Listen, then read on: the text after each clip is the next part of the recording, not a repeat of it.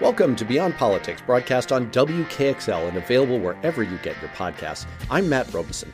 Many of us have been following the information that's been emerging in the last 2 weeks about Ginny Thomas, the wife of Supreme Court Justice Clarence Thomas, and the many connections she had to the folks perpetrating the January 6th insurrection. Those links go back longer and are a lot deeper than have even been reported in the mainstream press as they've been talking about this story. I went on the air with legendary West Virginia radio broadcaster Howard Monroe on his show to talk about the Ginny Thomas story and what it means, especially for the role of the Supreme Court and the effort to overturn the 2020 election. We also snuck in a little discussion of congressional corruption and the return of earmarks. We've always known that Clarence Thomas's wife was a conservative activist. I mean, that's been quite well known. I guess I didn't realize how radical, is that the right word to use? I didn't realize how much of a conservative activist she was until some of these recent emails that she sent to Trump administration folks during and around January 6th came out. What's your take on all that? I think you're spot on, and in many ways, since these text messages came to light, there were a series of 29 that were revealed going to then White House Chief of Staff Mark Meadows. It's brought to light just how much is going on here and perhaps how deep all of this truly goes. So, I think most listeners are probably at least somewhat familiar with what was in these text messages. Ginny Thomas, the wife of Clarence Thomas, is writing things to Mark Meadows. So this is the wife of a Supreme Court justice writing to the White House Chief of Staff. Things like, Biden and the left are attempting the greatest heist in our history. And he is writing back, this is an undercovered aspect of this, in apocalyptic biblical terms. He's writing back with capitalization all over the place. This is a fight of good versus evil. Evil always looks like the victor until the King of Kings triumphs. Do not grow weary in well-doing. The fight continues. I've staked my career on it. So that in itself is troubling. But I think there are bigger issues going on here. And there are 3 points I would raise about all of this. The first is that we just don't know what we don't know. So we've seen these 29 text messages, and there are little breadcrumbs that have also come to light, but haven't been well connected in the last 2 weeks. So, for example, way back when, the Washington Post had revealed that Ginny Thomas had been on a private email listserv. That's still a thing, apparently, email listservs, called Thomas Clerk World, which includes former law clerks of Justice Clarence Thomas. There's something like 120 people on that. It's been characterized in an article by Jane Mayer in the New Yorker by a highly placed legal analyst as this is an elite right-wing commando movement. All right? These are highly placed former law clerks throughout the legal world of Justice Thomas.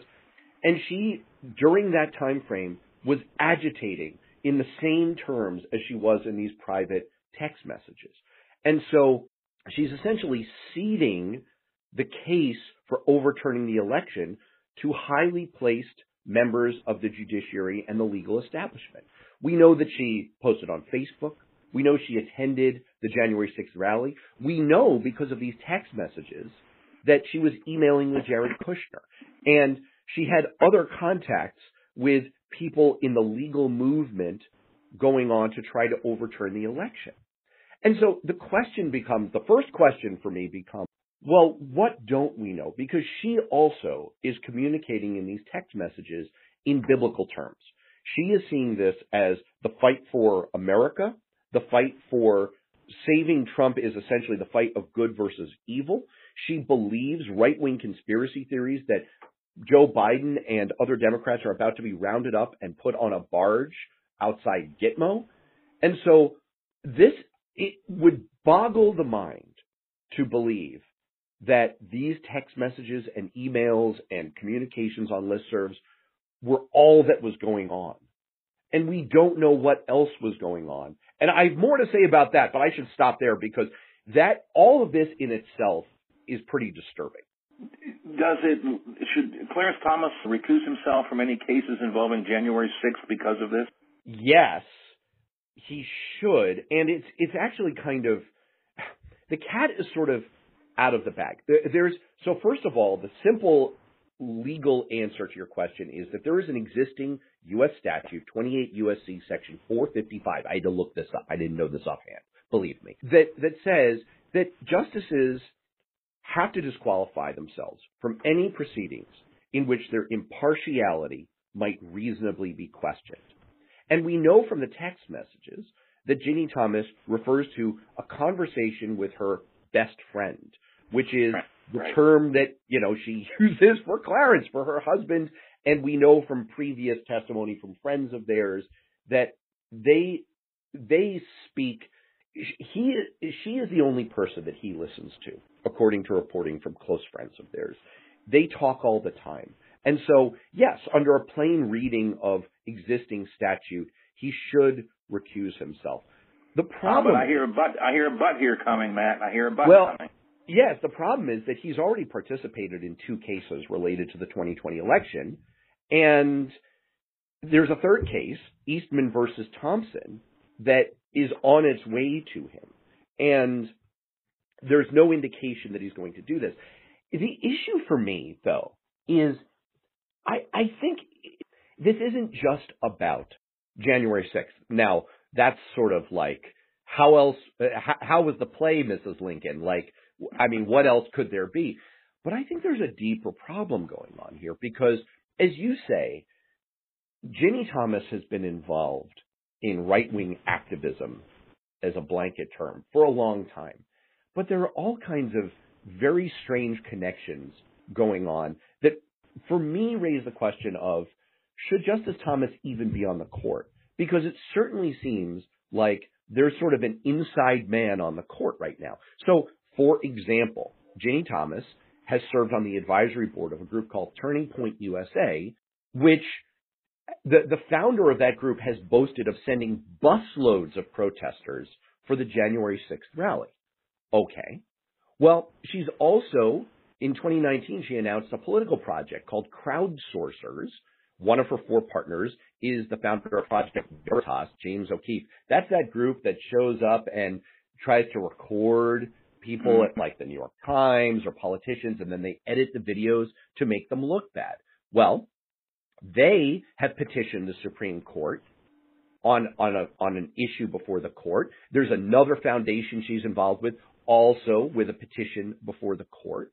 And so she's already indirectly involved in cases before the Supreme Court. We also know that she created something that she calls the Impact Awards.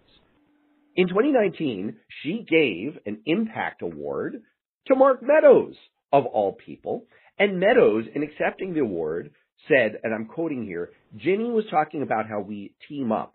We actually have teamed up. And I'm going to give you something you won't hear anywhere else. We worked through the first 5 days of the impeachment hearings. So that seems to indicate that Ginny Thomas, wife of Supreme Court Justice Clarence Thomas, is working with the administration as part of the impeachment, which may end up before the Supreme Court. This is a pattern that's been going back for years, and there are ties here between her and the conservative establishment that are incredibly deep and that involve multiple issues that are coming before the court. So my point here is this. We know what we know, and the more we find out, the more we realize just how close we came in the weeks leading up to January 6th and on January 6th itself to the end of American democracy. That's no longer hyperbole. There's no exaggeration in this. We came. I never thought it was, but we certainly are learning it more and more now. Exactly. Will the January 6th Commission, they should call Ginny Thomas, I would think, will they? They should. They probably will. They'll probably end up in a whole host of issues. I mean, the problem is that this is such a clash of politics versus substance, and we've seen this over and over again as we deal with the fallout of having elected Donald Trump, is that you can make a very compelling argument. Indeed, we've heard this argument with both impeachments of Donald Trump, that if you do not take the legal step, the constitutional step, of trying to hold accountable or at least sanction in some way this kind of behavior, then you allow it and invite it in the future. And so many people passionately argue that it's incredibly dangerous to let this kind of thing go by without at least attempting the legal route, which is why the January 6th committee will probably try to drag Ginny Thomas in front of it. On the other hand, we've seen a lot in the last couple of weeks come out about, for example, is reported that behind the scenes, President Biden is frustrated with Attorney General Merrick Garland for not pursuing a prosecution of Trump and his followers, and he believes that Trump should be prosecuted. Well, that raises a whole bunch of questions, too, because as I was saying on my roundtable show a couple of days ago, right now, the keys to the car of government are held by relatively sane, rational people with integrity. I don't know of many people out there who question Merrick Garland's integrity. And Joe Biden may be many things, but he's not some kind of raging ideologue or corrupt figure.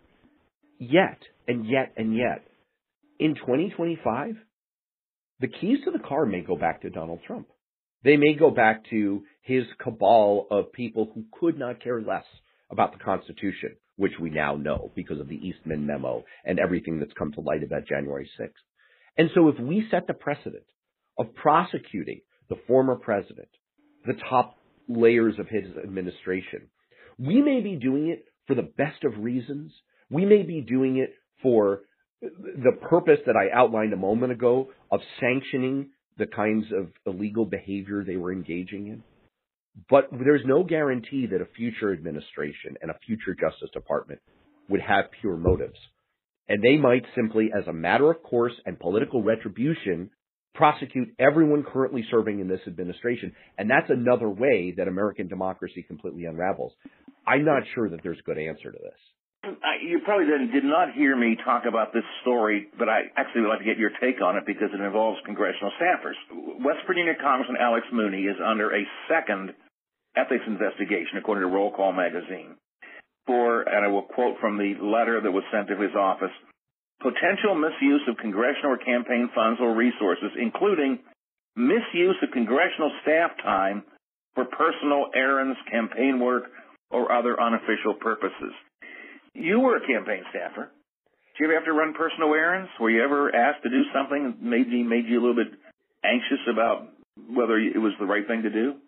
Oh, this one's really tricky because you are not allowed to use your congressional staff to do personal errands. On the other hand, congressional staffers do personal work for their bosses and their spouses all the time. It's just part of the culture. If your boss says, oh, hey, someone's got to get my dry cleaning because I need to have a suit to wear to this event, then of course the staff is going to make sure that gets done because that's important. Is that official business? No. So when I hear of a case like this, I tend to think context is everything because there are definitely situations where you have a member of Congress who truly does treat her or his staff like servants and are inappropriately imposing on their time and resources. It's a very tricky dividing line, and I think context is everything in cases like this. Let me give you, this article in Roll Call gives a couple of examples that were apparently listed in this ethics complaint. Give me your reaction as a former staffer. A staffer assisted the congressman's wife in inquiring how to obtain her medical license. Another example, a staffer contacted a mine museum in Beckley to obtain information for a school project for one of Mooney's 3 kids, as well as driving Mooney's children to private events and for errands on behalf of the kids. They all fall into a gray area. So the rule is, first of all, you're not supposed to use official resources that the taxpayers of America are paying for in order to advance your personal interests or especially your interests, right? So What would really be a red flag here is if you're using congressional computers and time in a congressional office to do campaign work. It doesn't sound to me like those red flag issues are here. Where, again, it kind of falls into that sort of gray zone is staffers all the time may be sitting at their desk and they might say, well, for the next few minutes, I'm going to be on lunch break and I'm going to do a few personal errands on my own time. I'm going to use the internet on my own time. And you might be doing a favor for the member of Congress or their spouse or their kids who you might know and like and generally want to help. To me, what would trigger the issue here is someone in a position of authority over you telling you that you must do this? Is this an instruction to you? You had better get this done, or is there an obligation to do this as part of your job? This is the second ethics investigation opened up for Alex Mooney. The previous investigation came to the conclusion that Mooney had used campaign donations for personal purchases, trips outside his district, for food, for his personal car, and more. Mooney's response to that had been that an example was he had gone to Chick-fil-A and expensed the meal. I'm intrigued about your perspective on it since you were actually in there as a congressional staffer. All of this stuff is really tricky. It's really hard, given the way the campaign rules are written, what is an expensible thing, what is not, what's kind of done in good faith, what's not. But this sounds like some really low-level stuff. Well, I think, though, the totals have added up quite significantly. I mean, that was a specific example. Mooney is accused of spending more than $40,000 on these kinds of personal purchases. He has paid the campaign back $12,000 after the allegations came to light. So it's, as you say, context is everything, but I also think cumulativeness is everything, too. Well, that's a fair point. I mean, if this is, and I'm trying to apply a common sense standard. Just to take a step back, what are we trying to achieve with these kinds of rules here? We're trying to prevent politicians from turning their campaign funds, and especially their taxpayer funds, into a big piggy bank.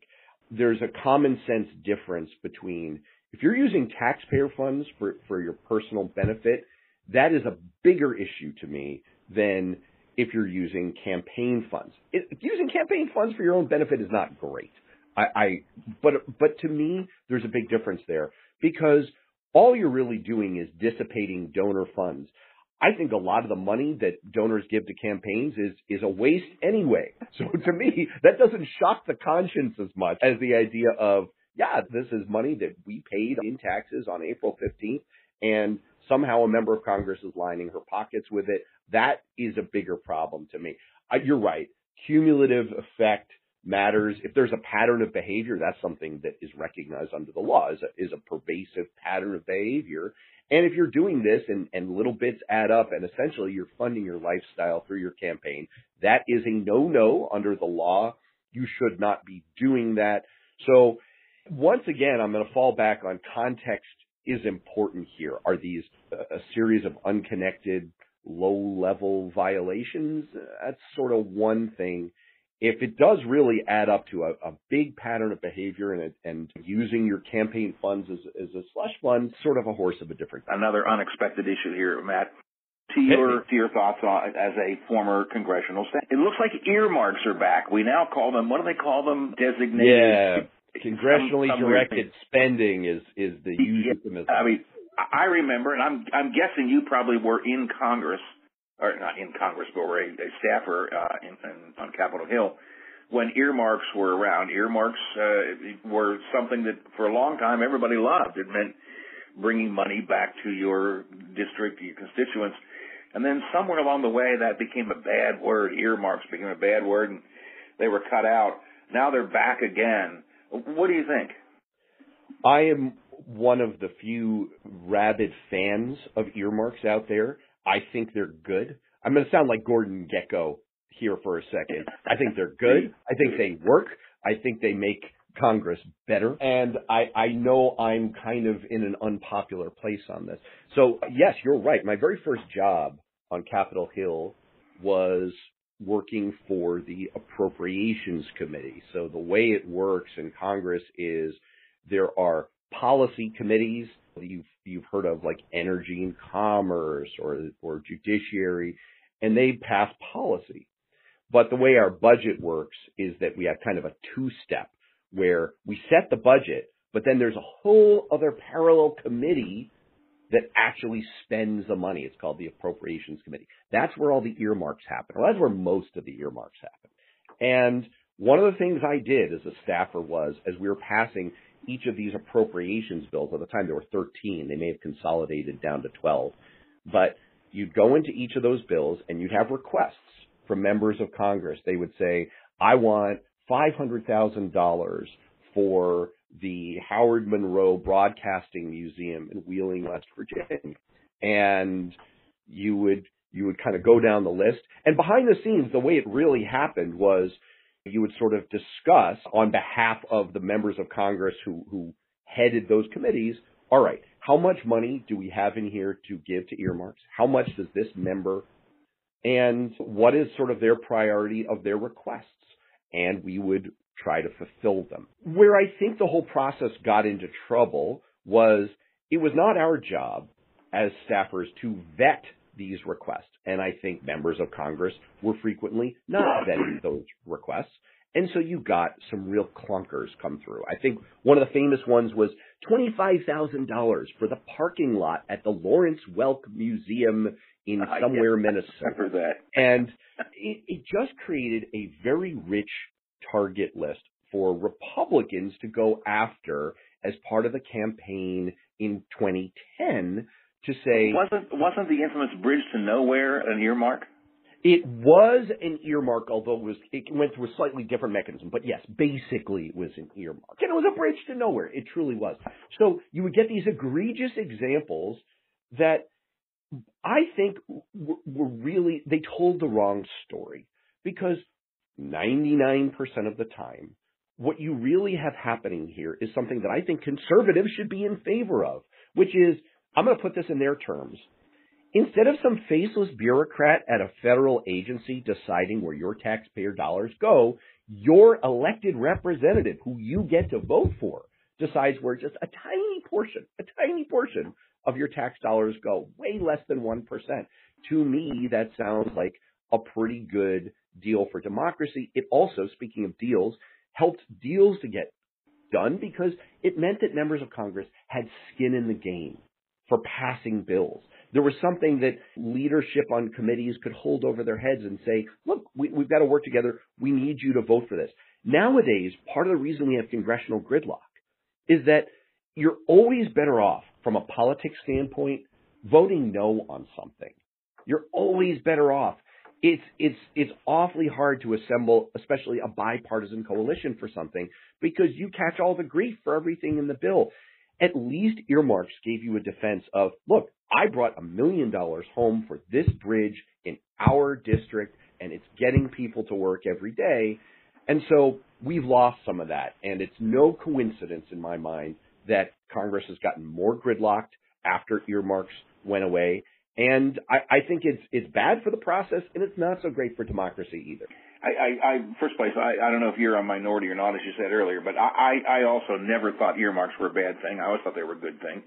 Of course, West Virginia was home of Senator Byrd, who brought the greatest earmarks of all time, home to our state.